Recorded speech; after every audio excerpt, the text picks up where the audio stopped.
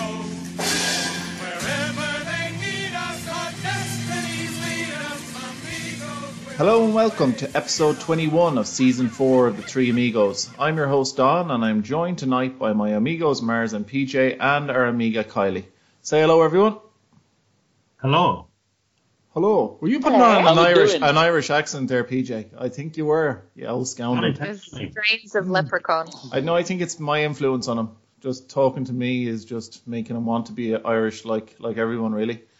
We will Irish and proud. As always, generally we typically, of course, kick off our show with a brief review of the previous game week. However, we're recording this pod on Thursday night ahead of a Friday evening deadline, so time is precious. In order of haul, our double game week 24 finished with myself and Kylie, finished at an excellent, if ultimately uncenturion-like 98 points. Marzi with a solid, if not inspiring, 88, and PJ on a distinctly underwhelming triple captain 73. But enough about us mere mortals. PJ, tell the listeners how the truly elite managers in the Three Amigos Classic League are looking. Well, thanks, Don. I'm actually not going to do that for two reasons. One, because the top 5 hasn't changed for about 3 weeks now. And secondly, to cheer myself up, I am instead going to read out the people who are in the bottom 5 positions of the Three Amigos League and give them shout-outs instead. Excellent. So, fifth from bottom with a whopping 906 points, we have Chris Rylands and Gibbet Lad.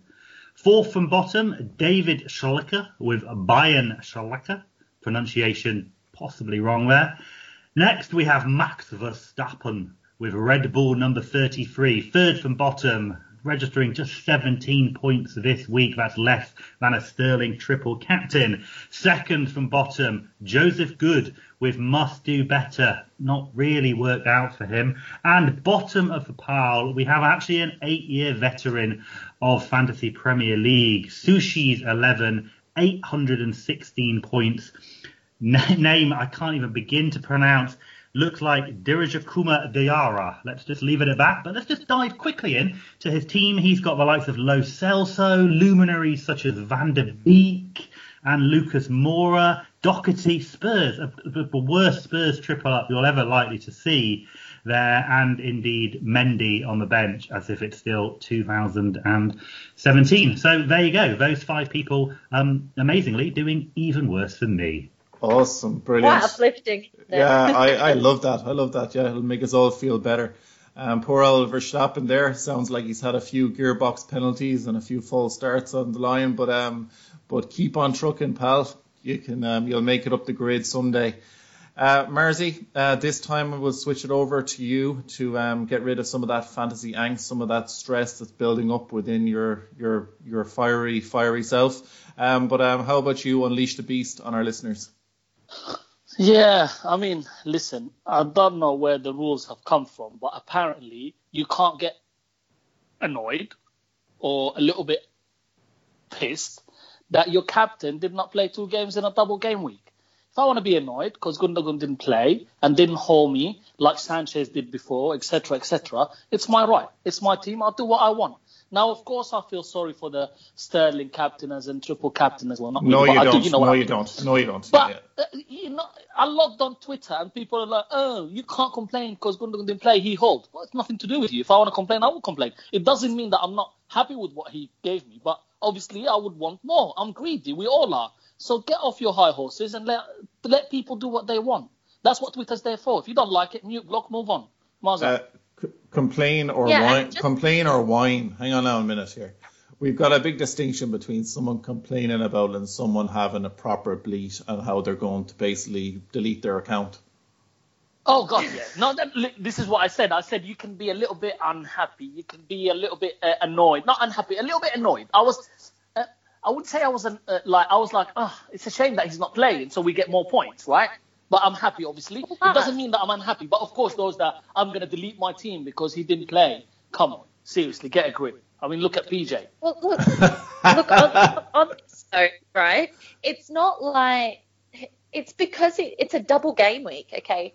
So, of course, you want your person to play twice. Of course. Like, if he'd played and blanked, right? No one would have said anything. No. It's totally reasonable to want to have your double game weekers play twice. And for many of us who had Gundy as our captain, also, and many others beyond, also had a lot of our so-called double game weekers not play twice. You know, Stones, Diaz, me, you know, there were loads. So, like, it's a double game week. Listen, there's loads of things I can perfectly reasonably complain about in life, but complaining does nothing good about it. So I just have to accept the size of my genitalia and move on.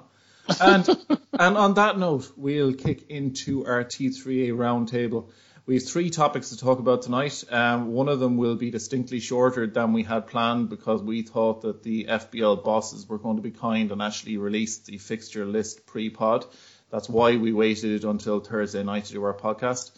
But unfortunately, they did not. But we will start off, first of all, looking at this coming game week, which is double game week 25. Leeds triple ups are everywhere, but which, if any, of the Southampton options makes sense too? So covering Leeds and indeed Southampton. Kylie, you're going to kick us off on this one. Yeah, so I mean, I will touch very briefly on Leeds because I think the other guys will probably cover it more as well. I think they are undoubtedly the more appealing of the two. You've Bamford, Rafinha, a couple of other options that are not called Ayling as well. So the guys might go into that in more detail, but they're certainly the key ones. I mean, Southampton, which I'm going to look at a little bit more, their relative lack of appeal is understandable, and it's actually completely changed my strategy due to their sort of sheer awfulness recently. So I've had Adams and Bednarak lurking ominously on my bench for ages and ages, and I had considered bench boosting this week, partly just to get rid of the bench boost, but also because I happen to be relatively well set up for it. That said, Adams appears to have either fallen out of favour or is just getting a rest and also equally crap. So that's a problem for him. And then based on current form, expecting something positive from Mr. Bednarak is kind of akin to adopting a pet lion and then just randomly hoping he doesn't eat you for breakfast. You know, if anything, a double for him feels very threatening at the moment. So at KWP is out, so Kyle Walker-Peters is now injured again, and Southampton's defensive form, which is comfortably the worst in every metric, including 15 goals conceded in 4 games, like the defense is a massive no-go. I think, you know, if you own one and you're not wild carding or something, you know, I can understand the temptation to play it, but I certainly wouldn't be buying. So that's just kind of negated my whole interest in those that I already have. The only one for me that really sort of is appealing, and is probably the case for many, is Ings.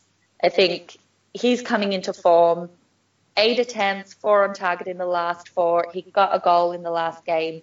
And Southampton, correct me if I'm wrong, but I think they may have a couple more doubles to come. So he certainly stands out in that score. Potentially, yes. Potentially they could have triple double. Well, I think there's a couple of other attacking assets which I think are worth a glance over, namely James Ward-Prowse, who we know is obviously a set-piece wizard, and also Stuart Armstrong, who, along with Danny Ings, is the one player hitting a lot of form. At the back, yeah, no interest whatsoever. I had a cursory look at Vestager because obviously we know he's a bit of a weapon at set pieces and anyone can score against Leeds at any time. But realistically, are Southampton going to keep a clean sheet ever again? No, I have Alex McCarthy in goal. In fact, I have Alex McCarthy and Johnston of West Brom in goal. And if you just added both of their points up together, you would still not get to half of what Martinez scores on an average week. But anyway, enough about my car crash of a team. Armstrong versus Ward-Prowse. I think the common consensus would be, Ward-Prowse. You know, he's Beckham with a worse haircut. You know, he whips in most corners. But actually, over the last 6 matches, I did a bit of analysis, and Armstrong outperforms him in every kind of key metric there, in terms of penalty area touches, 15, just 3 for James Ward-Prowse. We know he doesn't really get in the box very much, but even so, just 3 in the last 6 matches is pretty telling. Armstrong has had 9 goal attempts and 4 in the box to Ward-Prowse's 7, 6 of which have been set pieces. So, the guy just really, you're banking on a free kick or a corner, which could obviously happen, particularly against Leeds. But also interesting, Armstrong has actually created more chances than James Ward-Prowse as well. So if you are looking for somebody in that kind of midfield slot, I'm not sure kind of who would be, because Rafinha would probably be my number one choice. Obviously I own Rafinha anyway. But if you want another one in there, I've got, fraud, Thundercast, Jack Grealish currently there, and I am considering moving him on, which will inevitably see him haul again. But if I do, then I may bring him on for Armstrong if I fancy a bit of a double game week punt. So I do think those two, particularly Armstrong, are worth looking at, along with Ings, as Kylie said, who's clearly the standout attacking option if you can get him in. Yeah, exactly. I think that attacking is really the only way for Southampton. But as you mentioned, Rafinha, even the likes, I know he doesn't have a double game week, but Saka, there's obviously Gundogan, that price. I can't really see myself or many people really investing too much in the Southampton midfielders.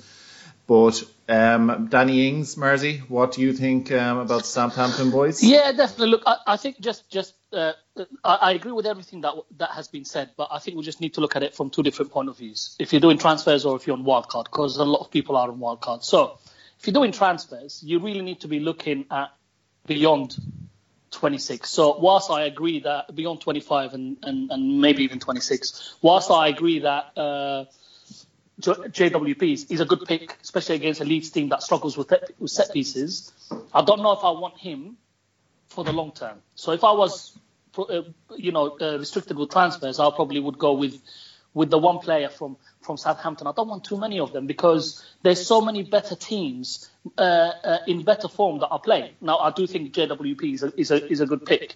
Now, on wildcard, I think it's different because you're not restricted with the transfers and you're building for the future again. So you can think about moving players around, or if you want, fillers. So, for example, whilst I agree with Kylie, absolutely, I don't think Southampton defence has been great.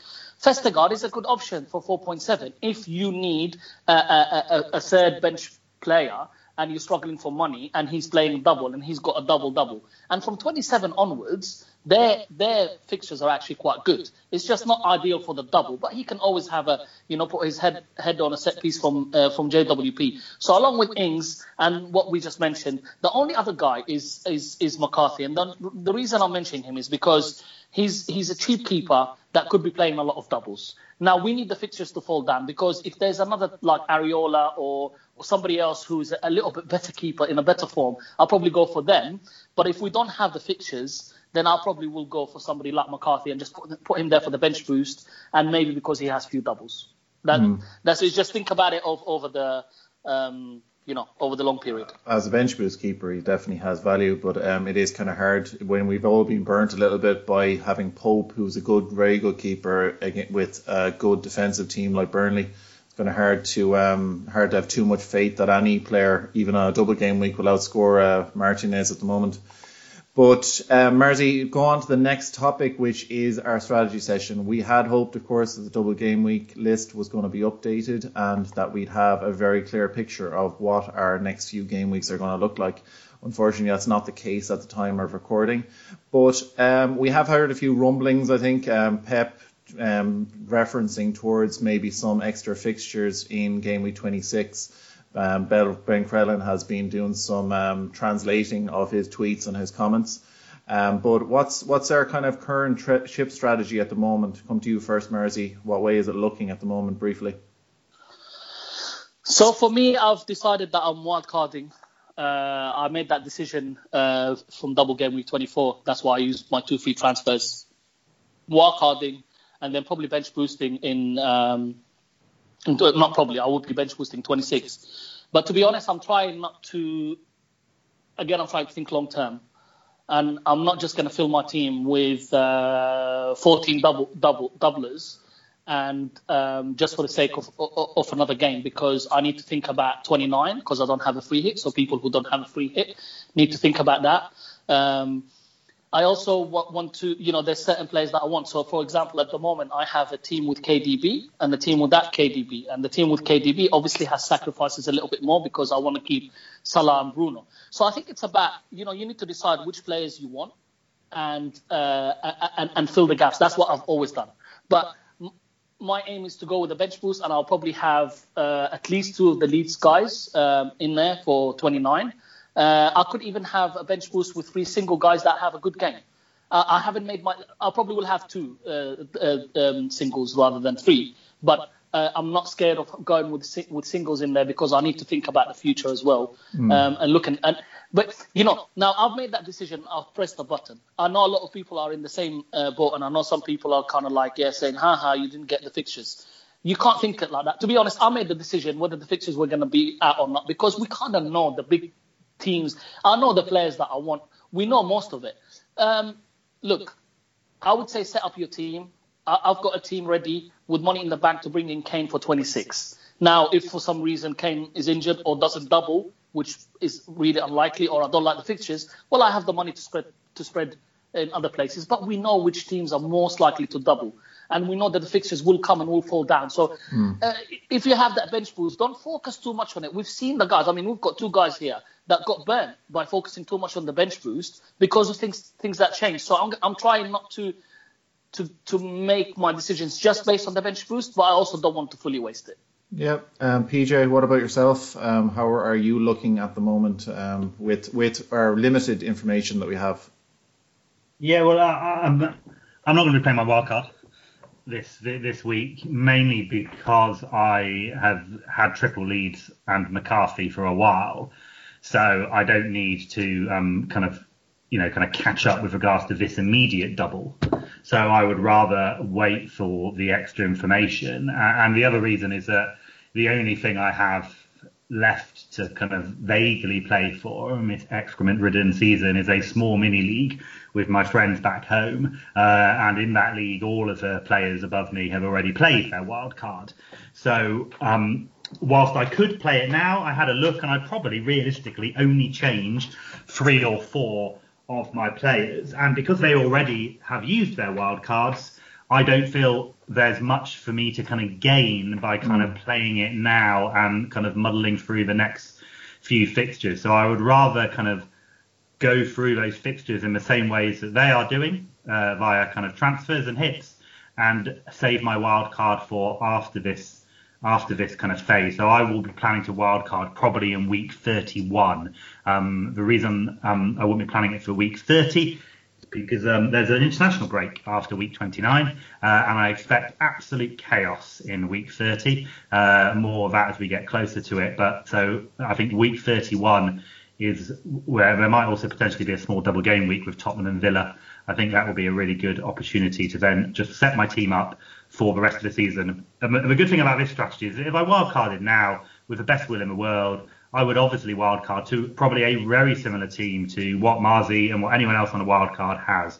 It would, have the same kind of 9 or 10 of the kind of starting 11 because we pretty much know who the form players are in those teams. So I'd rather just take hits of those players, get myself a team I'm happy with, and then I'm in a position come week 31. But look, at that stage, if I'm still at 1 million, why not at that stage just wildcard to an utterly differential 11 just for the hell of it and just, take the piss a little bit in that kind of last run of the season. So that's my strategy. The only kind of thing I don't know what to do really is when to use the bench boost. I may take a few hits kind of next week and still use it in kind of 26, but I may save it and just kind of maybe use it in a kind of random week. So obviously wildcarding now, as Marzi's doing, is going to plan to set up for the bench boost kind of next week, I would imagine. So I can understand that, but no, I will probably not do that. I'll carry through, and because I got my triple leads, I'll just keep them, and because then they're all available to play in week 29. So that will be my plan. Well, with you being set up so well for this game week, it would be a bit daft. With your triple leads, it is a nice situation to be in. So you would be kind of doing it for the sake of it.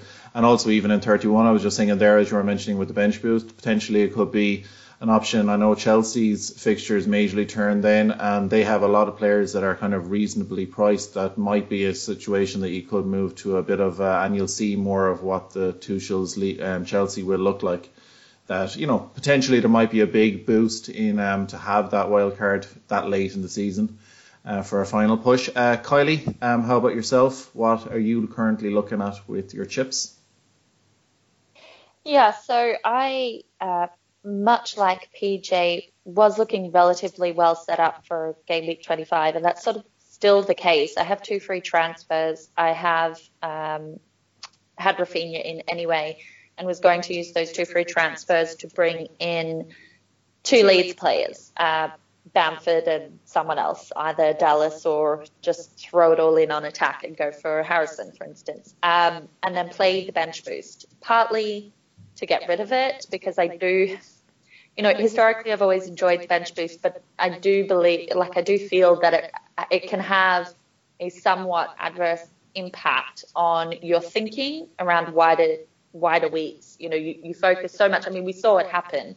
Mars mentioned it before about how in game week 19, some of us got burnt by kind of building towards a bench boost, taking hits and various other things, and then it all sort of collapsed, right? So you can kind of negate the gains there. So I had been planning that. I still did have a couple of changes that I needed to make. I'm not really happy with that now because of who would be on my bench. The previously mentioned poor Southampton options. And so I've pretty much decided I'm going to wildcard this week.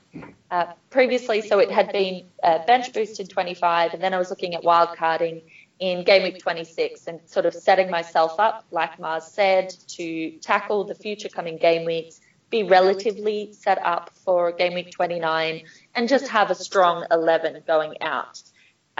Because I'm not bench boosting this week, I do still want to use one of my core chips during this double period. So if I wildcarded in 26, then I've not used either triple captain or a bench boost, and that just doesn't feel optimal. And I've got, you know, with the City options that I have, I've got a few maybe injuries. So I'm going to leave it until very late to pull the trigger, but I have been working on my wildcard draft. Whether or not...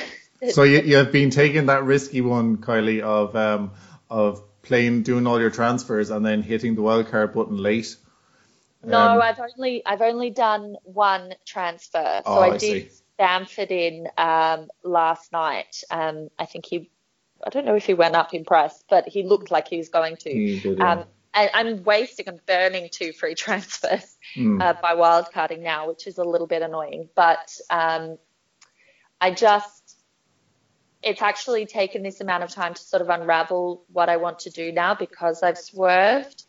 And I'm kind of planning to keep myself still open to either a triple captain or a bench boost in game week 26. I think part of that is having been burnt by a set bench boost before. So I don't want to sort of set myself up for loads and loads of hits. And I do also want to make sure that I have some way to transition beyond, you know, so I think flexibility. Yeah. So like Mars, even if I sort of do decide I want a bench boost, I wouldn't have a full 15 of double game weekers. I'd have mostly double game weekers, but I would be totally fine with, I certainly would still have some Leeds attack, Rafinha most likely because I love him, and I would be open to certainly another, maybe even 2 more single game weekers who have a good run of fixtures and play in 29. Because at the end of the day, we can't, as this double game week has shown, you can't bank on your double game week players playing twice anyway, regardless of how big the fixtures are. Injuries, different things can happen. Yeah, and it's also like, you know, we do get tunnel vision. We sort of do it every year, and like we're all guilty of it, right? Because we love double game weeks, but you are looking at a period of fixtures, and sometimes you can forget that and just focus on that double and sort of lose sight of the ones around. And particularly where we have other doubles kind of slotting in and around. So it's just trying to get maximum benefit over the course of the next few fixtures. Yeah. I might not have the biggest blowout 26 game week compared to others, right, who do bench boost and bench boost 15 players, but then I might have an advantage over them in other game weeks. That's the idea. Excellent stuff. Next up on our topics, folks, our last of our topics on our round table for tonight, and I'll be coming to you first on this one, PJ. With doubles blanks and, of course, stars as the aforementioned KDB and even Aguero returning to consideration, Kuhn back on the Man City bench for their last game, it may be necessary to sacrifice some of our star players in the coming game weeks. Which big names do you think maybe should be on the chopping block, and which do you think you will be sticking with regardless? I know I've seen a few people talking about even possibly Bruno, because I know the Man United fixtures take a little bit of a turn, and kind of some people suggesting the idea of maybe going without Bruno for a couple of weeks to kind of facilitate getting in Son or some of these other players, these other midfield options. How do you feel about that and any of the other big names, PJ?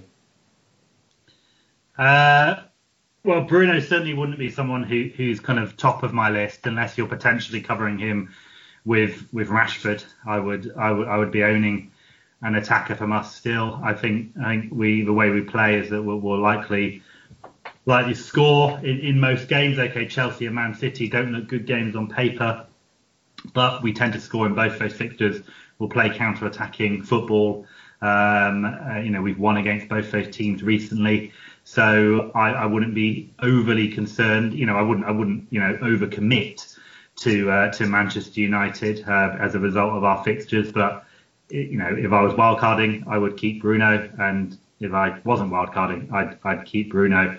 Salah, kind of pretty similar. He's the kind of one shining light in that kind of Liverpool attack at the moment. He's still getting the chances. He's still on penalties. Liverpool's fixtures are quite good as well. I suspect Everton are, conceding chances left, right and centre. Obviously in a fixture which Liverpool almost exclusively have the better of up next. And then I think they've got Sheffield United, Fulham and a couple of doubles coming as well. So Salah and Bruno, they're not going anywhere. Aguero, I'd love him to come back and play again, but realistically, he seems to be there more in a mascot role than actually someone who's ever going to get off the bench anytime soon. He's only there, I think, PJ, to scare people from getting on Jesus. That's all. Spurs remain a real tricky one because they've got good fixtures on paper, Burnley and Crystal Palace, and then probably a double kind of in there as well. So that's those are good fixtures for them, but they are just not playing very well. Son looks knackered. Kane is clearly got injury doubts, and none of their other players are even remotely appealing. So if I was going to sacrifice somebody from a premium asset, I would be sacrificing Son or Kane over Bruno and Salah, and indeed any of the City attackers. The good thing about City is you can obviously cover their points via Gundogan. Or even Bernardo Silva, who has absolutely, sailed under the radar of late, but is the second highest City point scorer over the last 10 matches, I think now, after obviously Gundogan. So, he's been extremely consistent, and I would recommend him over absolute waste man Raheem Sterling. And KDB is an expensive luxury. Yes, he's on set pieces, yes, he's on penalties, but we knew that even before he got injured, Gundogan was playing higher up the field and getting into those positions and still scoring those double digits. So I think Spurs are definitely the one I would be quite happy to kind of carry through, not carry through here rather I should say. Same with Leicester, Vardy. I just don't see how that price is justified over Maddison or Barnes. I think, to be completely honest, you could field a wild card right now. And, I don't know how Mars is finding it, but I think you could probably have cash in the bank, because I think Bruno and Salah are the only two players over 8 million who I think are absolutely essential. Maybe Danny Ings as well, given the fixtures as well. But I don't know, Mars, you've done your wild card. Who's your third most expensive player after Bruno and Salah? Money in the bank for Kane. Yeah. So potentially nobody. Yeah. So, look, I agree with you with what PJ said. Look, I made a decision just like I did early on in the season. I was looking at, do I dump Salah, do I dump Bruno? I wanted Son and Kane. I couldn't fit them both in nicely. Also, then KDB came back. And then I made a decision. I was in bed and I thought, right, I really want Bruno and Salah. Two best players. Why? Why move them out of my team? What is the point? Yeah, Liverpool is struggling, but Salah will always score. You were in bed and you said to your wife, I'd really want Bruno and Salah right now. and she went, I don't care about football, and that was it. As long as she knew you were talking about football, that's the main thing. Luckily, she knows who Salah is. I don't think she has a clue who Bruno is. But yeah, so I decided that both of them are staying. So then, like I said, you build around that. Now, where I agree with PJ's, initially I was really hot on Kane Son. First two names on the wild card. Then as I was looking around, and with Spurs' form and everything, and I thought, you know what, like, I want as many premiums in because they don't, we are in the time of the season where the big teams, the big players will step up. That's just is going to happen. And I want as many of them as possible. So I had to sacrifice one, and it was Son. So at the moment, for example, I have Ings, Bamford, and Watkins going into 25 with money in the bank to upgrade potentially Bamford, unless Ings doesn't have a double, etc. So I'll keep Bamford. Bamford will come back for 29 in any case. Again, I'm just giving an example. And now I have money in the bank to bring Kane in. Now, the bigger debate that I have right now is KDB. I see what PJ is saying about him being a luxury, but KDB is KDB. And I want to go back to my midfield of Salah, Bruno, and KDB. I can have KDB, Salah, Bruno with Kane. The main thing is, for example, currently have a Barnes, who I won't be able to have if I want KDB because that's who he would replace. And slightly, definitely a little bit weaker defence, which is not a big a deal. And my third forward would not be as good. But it's fine. I'm happy with that sacrifice if it means I'll get one of the best players. But in my head, I'm like, is he ready? I mean, I know he loves Arsenal, but is he ready? And with the Europe, etc., do I wait? And this is a decision that I need to make. And honestly, I think if the fixtures come tomorrow and I see that there is a double for Fulham or a double for Brighton, the cheaper teams where I can get cheaper players, I probably will go with KDB because it'll be a nice differential from everybody else who doesn't have him. And I can start on a strong foot and hoping that he delivers. He will be alongside Gundogan, by the way, and I will switch from double City defence to double City attack. So that's where I'm thinking with regards to the premiums. I hope that helps. Yeah, Kay, one thing actually, as Mars is mentioning there, KDB and Gundogan, I know a lot of people are kind of maybe a little bit apprehensive about how it will look with Gundogan, maybe if he loses his penalty kicks responsibility, or, in fact, he didn't even take the most recent one, sure he didn't. But it's, in terms of what the fantasy impact will be on Gundogan. I know the stats do actually, I saw a tweet earlier on, something like between game week 13 to 19, that with Gundogan was, what weeks was it he's playing alongside KDB, and he actually did seem to do some returns. Do you have any kind of concerns about Gundogan after KDB comes back? No, I mean, I think probably what would be my greater concern is the impact of Champions League, maybe given the gaps that City currently have and the fact that they're firing and they've got multiple different players firing at the moment. So that lends itself to rotation generally. But as far as Gundogan's ability to deliver while KDB is on the pitch, no, I wouldn't have any concern about that. I think we saw him playing that more aggressive, further forward role. He was more involved, and that was still while KDB was playing. I mean, I think he's the top scoring player in Europe for 2021. And this started, some of it anyway, some of that form started before KDB was out, because I actually distinctly remember I was going to sell KDB for Gundogan anyway, and then KDB got injured, and we all sort of did the same thing, and we got rid of him. So I mean, for me, I'd actually echo PJ here. I understand the appeal of KDB. He's been a long time fab player to own, but this season, no, not for me. That could change if I mean, City weren't looking like City are now. Granted, when he got injured, they weren't scoring as much anyway, so we could see him coming back stronger. But I think. Yeah. So it's that fresh KDB, right? No, you know, the fresh KDB, in your head, you're thinking. Yeah. But for me, I just think, no, I'm really happy with Gundy. I'm also less concerned about, trying to have this real strong team, City rotation. Gundy is cheap and he's in form, so it's kind of less of a drama then. I'm not missing out on another premium attacker, that maybe I would be if I'd gone KDB. Yeah, it can only be beneficial really to any of the City attackers to have KDB back anyway. Definitely, as good as he is. Look, it's the biggest decision right now for wildcarders, I would say. It's our opportunity. I think the Son Kane one is more, I don't think that the majority will be seriously considering KDB. Talking to people and looking around, and seeing. I think the Kane and Son. That's in isolation. That's on Twitter. That's a small percentage. Yes, of course. I'm talking, of course. Well, yeah, but I mean, Kane and Son will be highly owned because people have owned them. All the casuals would have kept them, and Spurs fans, etc.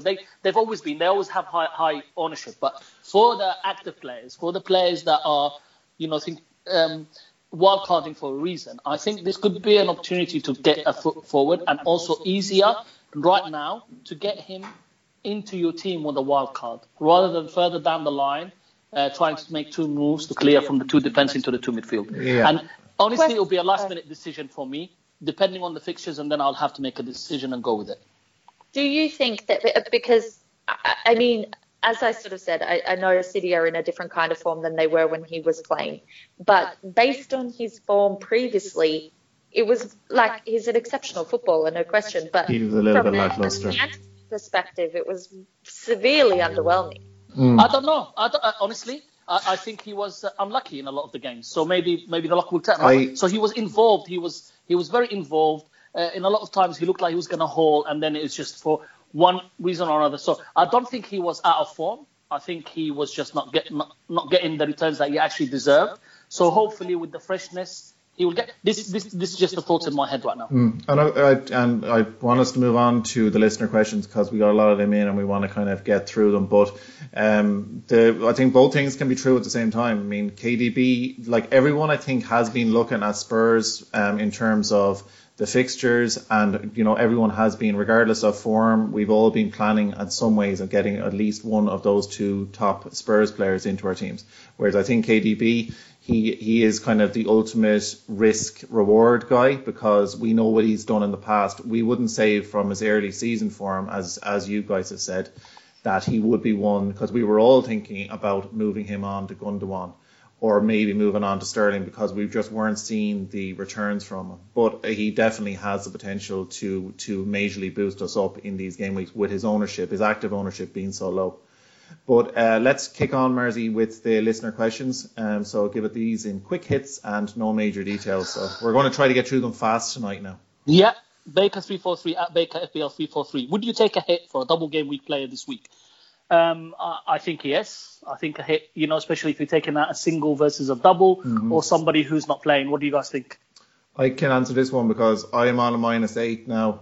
Because I've taken out DCL, Gundogan, and this is getting good, isn't it? Gundogan and Antonio. Oh, Gundogan is out for 1 week, folks, for Rafinha because he's coming in for him. I'm also getting in Bamford and I'm getting in Ings as well. Are you wildcarding next week? No. My wildcard is gone, PJ. He's used his wildcard. But listen to me. This -8, I believe, will be the most rewarding one in the history of FPL. Except when Gundy gets a brace. Gundy isn't even going to play against Arsenal, and Gundy won't even play against Arsenal. I guarantee it. I'm going to stand on top of my soapbox, my Hindu monkey-shaped soapbox, and I'm going to shout him that. not playing because I'm planning on benching him. But this is my quick hit answer anyway, folks. Is that yes, hits are good in a double game week, especially if it's for a player that you're planning on having for a while, and I'm definitely planning on having Ings for a while. Through these Southampton, where they seem to have 2 matches in every game week, according to Ben Crellin's spreadsheet. So yeah, I think it's going to definitely work out for me. Good luck. Yeah. Thank you, Nurse. Thank you. Anybody thinks it's not a good idea to take a hit, guys, before we move on? Well, not on the way that Don is, but yeah. I think you have to be aggressive. Look, this game week, I was a bit passive. And I got the score that I deserved in a way because I just used 2 free transfers just to protect myself. And sometimes being aggressive in a double game week is fine. Like, I mean, I do kind of, I agree with you on that, right? Because I carried over the free transfer thinking it would be better used to me now, and I'm just blowing 2 of them by wildcarding. Okay, folks, tell me this, Kate. Listen. As I know, I said we're going to do quick hits, but I have to defend my honour here.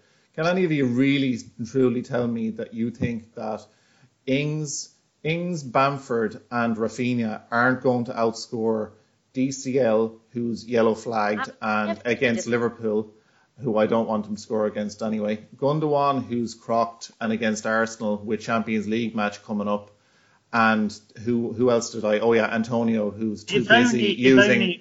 If only it was simple as that, Don. So No. It is that simple. It really is that simple. Look. It's not as simple, Don. It's not as simple because it's not a 1 week game. If you've just openly said that you're going to take Rafinha out for Gundogan next week. Is that for a hit? No, it's not necessarily Rafinha out for Gundogan. Rashford will likely be making way for Gundogan. Doing a hit to take a player out for 1 week and then bring him back another week, almost certainly for another hit. Let's be honest. It's not for another hit. You will take a hit next week. I promise you. We will see. Just keep coming. Barsi, go on. Go on. We'll take this back to the bar later on, Monkey, and we'll have a chat about it. No. Look, I see your point absolutely, and I see Monkey's point, and it will be a lot of captain hindsight later. I get your point. I think with the doubles, yes, potentially it's good moves. And Ings and Bamford are long term. Rafinha might even be a long term as well. Yeah, it's not the worst. It's just starting, so -8, and if any of these guys play, then you're 10, 12, so -40. You're starting on -14. So you need your doublers to deliver between them at least 14 points to be in the positive. Look, I think it's a nice aggressive move. I don't think it's for everybody. I think that's what I would say. But I think the 3 players you brought in are brilliant. Right, Lonesome Pundit. At Lonesome Pundit, is Mo Salah or Bruno expandable over these next few if you're not captaining? That question inspired our round table discussion. Exactly. So we discussed it. But let's say you would get. So we all said no. I think we all agree that we should keep them. But let's say you would get rid of. You have to get rid of one. Which one would go first, Salah or Bruno? Quick. Salah. Bruno probably, because after this fixture, and Salah's got fixtures. Yeah, when I looked at it, I thought it would be a hokey-cokey double for United, then switch back to Salah, etc. But I think the answer is no, and just keep both, I would say. Right, FBL_Dave at clubs_Mark, I'll make Dave. Should I go faster stripes on my MX-5? Congrats on the new car, Dave. And secondly, discuss Souček to Raf for -4. I think we talked about hits enough. I think it's absolutely no-brainer for me. Souček to Raf. Yeah, that makes sense. Absolutely. Souček's a great player, but he doesn't double. West Ham don't double. Now, both of them obviously play in 29, but for this week, I think bringing in Raf makes sense. Okay, so we'll move from that one. Jonathan Strack at J Strack. Is it time to move off United defenders with upcoming fixtures and no game in blank game week 29? If so, who should we be considering? Monkey, you said that United's fixtures are getting they're tougher. terrible. I wouldn't buy any of our players. The exception is, Luke Shaw is probably the most informed defender in the game right now. Exactly. Interesting. I have Shaw in my team now. But I wouldn't buy him. I wouldn't buy him. So strictly on a wild card, yeah, well worth it. And if he's there, keep him. But the transfer to bring Shaw in, no, I would focus on a double game week player. So we're talking. So he asked who. So obviously City. If you don't have who from the, so would you go as Spurs defender? Because I thought really. The thing is who? He rotates at will now. Sanchez, I suppose. I don't know. I thought Dyer was nailed and then he got dropped. I thought Adebayor was nailed. He got dropped. I thought Aurier was nailed. He got dropped. Obviously, you've got. I mean, look, with defenders, you can see double game week defenders sometimes tend to deliver. There's a lot of good cheap players playing double now. They might not be the best fixtures like for Burnley, but you still have options. So if you're going to save, although Luke Shaw's not really that expensive, but if you want to save money, you can go to the likes of Burnley or Southampton who have doubles. And you just have a defender there and not have high expectations. Mersey, jumping in quickly there, the Spurs defenders have about the same job securities as managers of Hindu Monkeys FPL teams. Or Watford. I think Dyer's fine. I think he'll be back in the team. But another question from Jonathan: what should we do with City double defense of Diaz and Stones with Laporte now getting game time? And should we be getting KDB back instead of Salah? Now, we talked about KDB, so I think we've discussed that enough. But talking about the City double defence, now Laporte is in the equation. Is there a concern, especially if you have Stones and Diaz, or having both is actually a security? And maybe touch on Cancelo. Kylie, I'll come to you. Yeah, I think it's a concern. I think it's a concern for double game weeks anyway, right? Because we've seen him rotate for double game weeks at the back. The fact that Laporte is back is a huge factor. It gives some degree of option for him at centre back. And we have Champions Leagues, and we know how important that is for Pep and for City. So I think we will see some rotation. I think what we sort of assumed was that Stones of him and Diaz is more likely to be rotated. Maybe true, but then does he prioritise Diaz for Champions League? I mean, it's really hard. I think Diaz is more nailed. Yeah, I agree. I'm not really sure. Look, Edison is the most nailed, okay? I would say... He nearly took a penalty. Did you see, when you guys watching, he actually walked all the way. No, apparently it looked like he had wanted to go, but apparently he actually went up and said, look, tell him to go the other way. Ah, okay. And Rodri ignored that and nearly had... It was a rubbish penalty. Why can't they take penalties, Manchester City? I don't understand. I also don't understand why they let Rodri take it. But I thought Pep's comments were hilarious. You know, he's like, it shows great courage, bravery, but he won't be taking it again. So back onto the defenders. So right. Kylie's a bit concerned. Don, PJ, what do you guys think? Are you concerned about the Diaz, Stones, Laporte? Cancelo, I think that's almost even more notable, right? Because I think he has to be really subject to rotation. I think Laporte can play left back as well, so that's he can, the one. If I was going to get rid, I think I would keep Diaz. I think Diaz is probably the more secure one, and probably get rid of Cancelo. I will be to answer the question. I will be likely moving on one of the Manchester City defenders because I've got Stones and Cancelo. They are both clearly being rotated, and I cannot see any double game week. City could have 2 double game weeks in a row in 26 and 27, but there's no way that there's security of them playing twice. So I would much rather have a likes of a kind of Burnley or a West Ham or a Leeds or someone who I know is going to kind of play twice for kind of cheaper. So I'm going to be coming off the double City defence. I also think that run is slightly coming to an end in terms of, and I think the fixtures they have, I think will score against them. I think Chelsea will score against them. So I think, I'm not as confident carrying that double kind of Manchester. You heard it here first, guys. Go triple defence City and enjoy the points. Absolutely. If Monk is coming off, you go on in so many different ways. Oh, Christ. Oh, that's always like the chucking and the headers and everything. So much for a family-friendly pod. Right. FPL Buffin at Makinchava. If it comes to that, KDB or Salah for the double game weeks. So we talked Bruno or Salah, now KDB or Salah. What are we thinking? Salah will play every game. KDB isn't guaranteed to play any game, so I'd be going Salah. Well, you were the only one on the KDB train there, Maz, so that's more a question. I would have both. I would not choose between them. If I had to choose, it'd probably be Salah because he, like you guys said, he's definitely going to play most, if not all of the games, whereas KDB could easily be eased in or rested. Yep, agree. Adrian, right, he's basically quoted Ilkay Gundogan saying, I'm feeling much better, I'm coming back soon. What is the definition of soon? Next game week or in a month? Sell. Champions League match. Have 3 City. What do we guys think of what Gundogan was saying?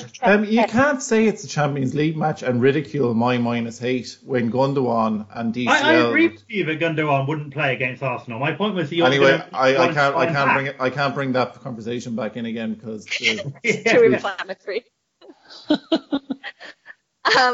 Pep said that he's basically fine. If it was a cup final, then maybe they would have risked him, but they didn't need to take the risk for that fixture.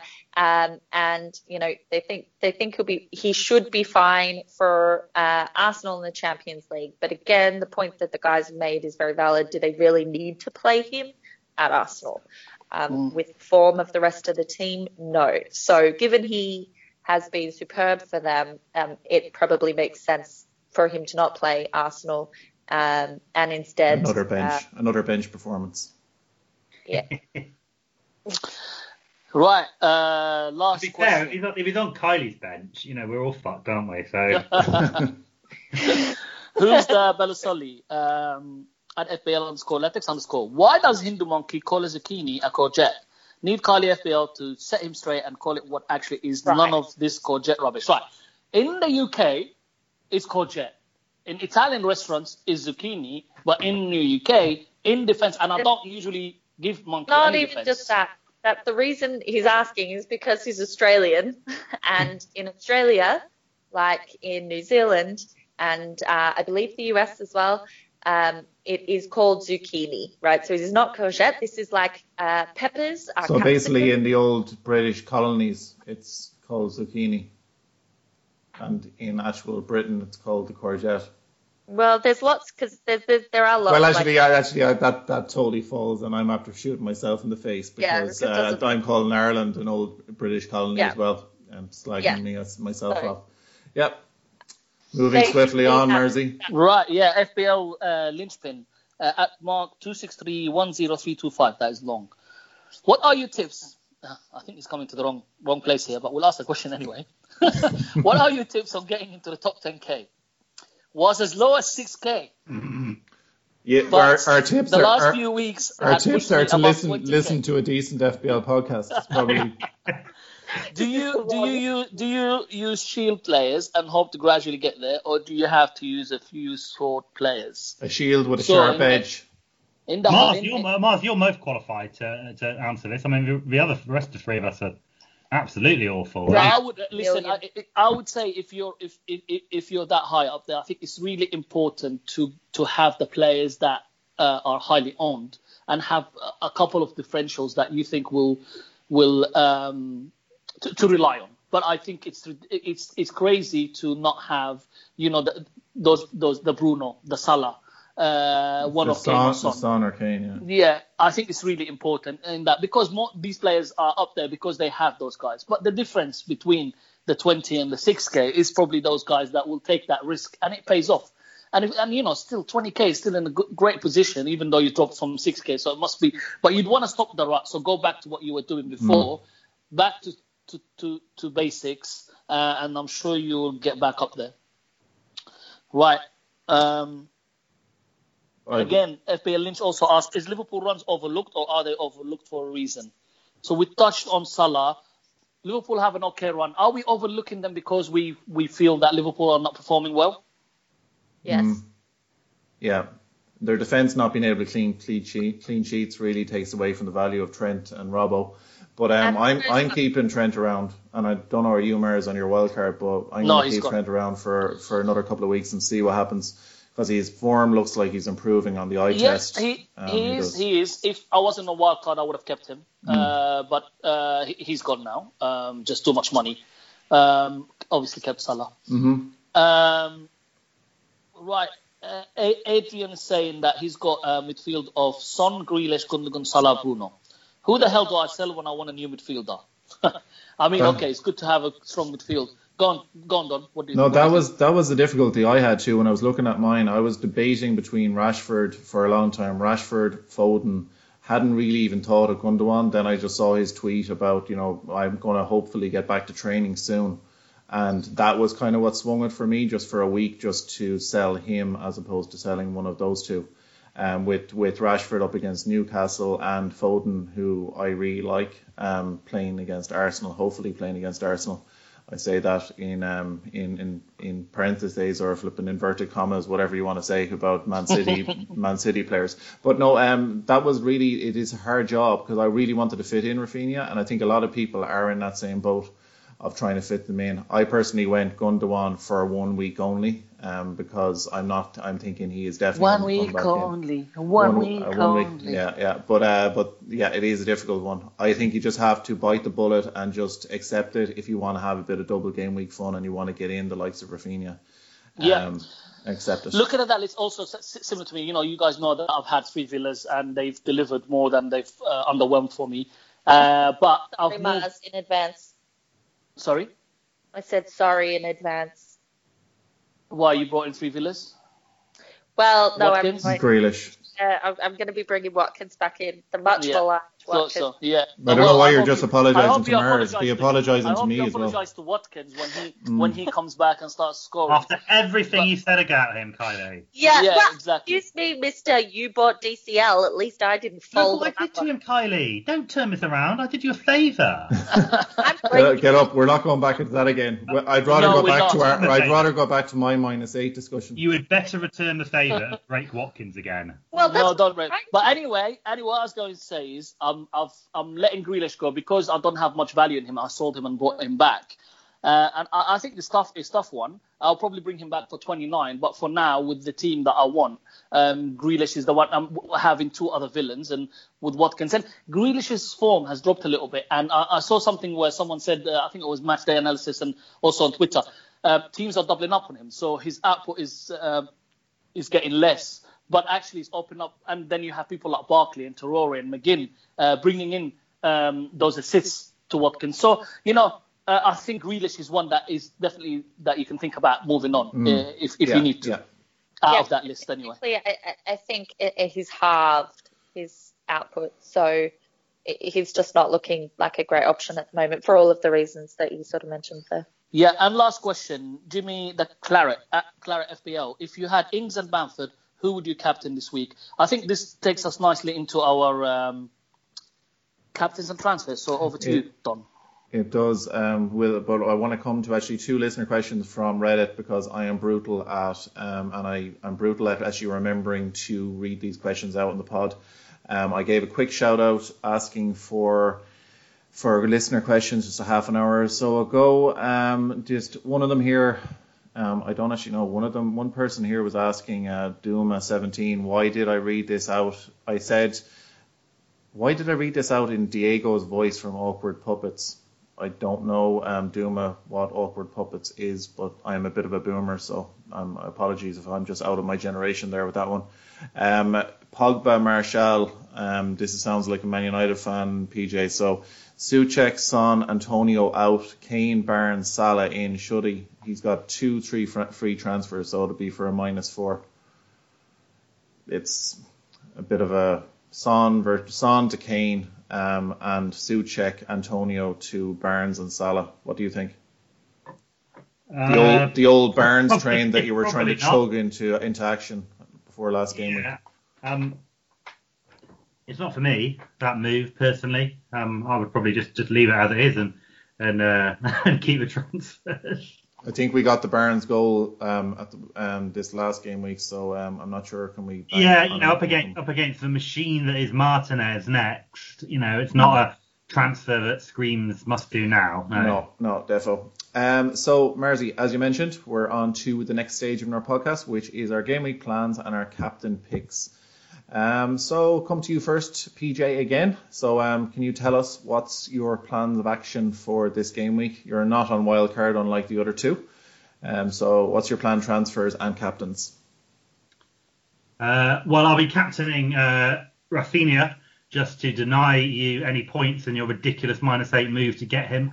So you can thank me for that. So he will be my captain. As for transfers in, I haven't done anything yet, and I will probably be waiting to the last minute tomorrow just to see if there are any sneaky fixtures, I will probably be rolling, to be completely honest, because like I said, I have four Southampton players. I'm sorry, the 3 Leeds and 1 Southampton player. That 4 Southampton players would be one trick you wouldn't want to be able to pull. Yes. Yeah. Wow.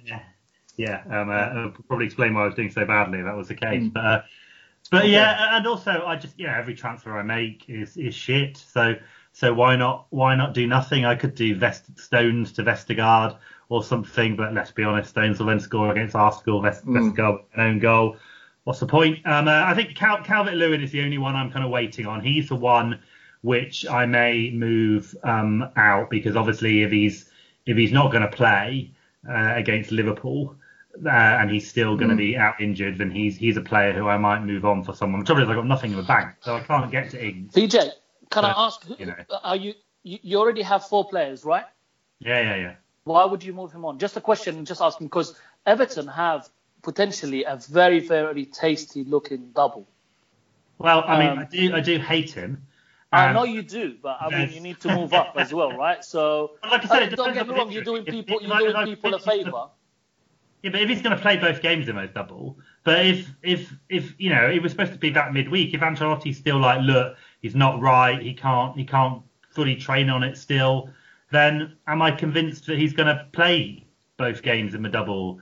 Probably not. So that's all I'm waiting on. Providing that if Ancelotti says, yeah, he's fit, he'll be back in the match day squad for the Liverpool match. Yeah, he's not gonna go anywhere. But it's just like I said, just there. The thing is, Southampton are going to have a double as well. So getting in for a Southampton player, someone like Danny Ings, as you said. Oh, you mean like my transfer? Oh, yeah, okay. I might pile on the Watkins wagon as well, just for lols. Just for lols. Kylie, you're on wildcard, so I won't ask you what your planning transfers are because you won't tell us anyway. But also, can you maybe shed some light on who you're likely to captain in the double game week? Yeah. So it was always going to be one of Bamford or Rafinha, and this was going to go down to the wire as I decided, but obviously with late breaking news, courtesy of PJ, I have now narrowed that down to Bamford because curses aren't real. They are real. I believe them. Also, shout out to poor Andre, right? Who listens to the pod and is lovely, and God love him. Whatever curses I have and PJ has, Andre has the most astounding ability to break absolutely everyone. I mean, pretty much any transfer gone wrong can almost be attributed to his curse. It's beyond comprehension. And also, like he brought in Sterling, just saying. And various others. But yeah, so Bamford, it'll be for me on the basis of that curse. And also just because where I am, like if he runs amok, it is what it is. I enjoy having Rafinha as just a pure joy with no further obligation. So that's what it'll be for me, pretty clear cut. It's just going to come down to the wire on wildcard transfers. Nice one. And Marzi, how about yourself? Yeah, well, I already told you my front line, which is no brainer. I think if you're on wild card, it's probably the most optimal one. Well, maybe not Watkins, but he ain't going nowhere. My captain's Bamford. My vice is Rafinha. It's as simple as that, to be honest. I saw on Twitter, I saw someone say, it's so boring. Everybody's captaining Bamford and bringing him in. Okay, well, don't. Go captain somebody else, mate. It's not a problem. It's your team. Do whatever you want. But I'm going to go with the boring lot. And the reason I'm captaining Bamford is because he's one of the best players in an attacking team who has a double. It's that simple. On form as well, and on penalties. And he's playing Southampton, who have conceded 15 goals in 4 games. I'm not going to justify my picks anyway. Yeah, but it feels, it does feel the lead. This seems like a little bit of manna from heaven one. And as much as Bamford, going without Bamford in general these days is a bit of a rank killer if he scores. Yeah. In this double game week, it will likely be a bit of a disaster if he scores. Having said that, as Jimmy was asking about the captaincy choice between Bamford and Ings, that's the choice I have as well. I have thought about Ings, but the way I'm weighing it up with Ings is unfortunately, and it's a bit of maybe an unfair kind of assessment of him because he has stayed fit for long periods now since his move from Liverpool. But it is always a bit of a concern that we'd see him going down early in one first game and then all of a sudden you're screwed. And so probably I was thinking Rafinha, but just to piss Monkey off, I might well just in fact I might just stick on Rafinha. It'll probably annoy him even more if he bangs. So that's where we are. Where this is the Amigos pod, where it translates as friends who all we want to do is irritate the other people on the podcast with us.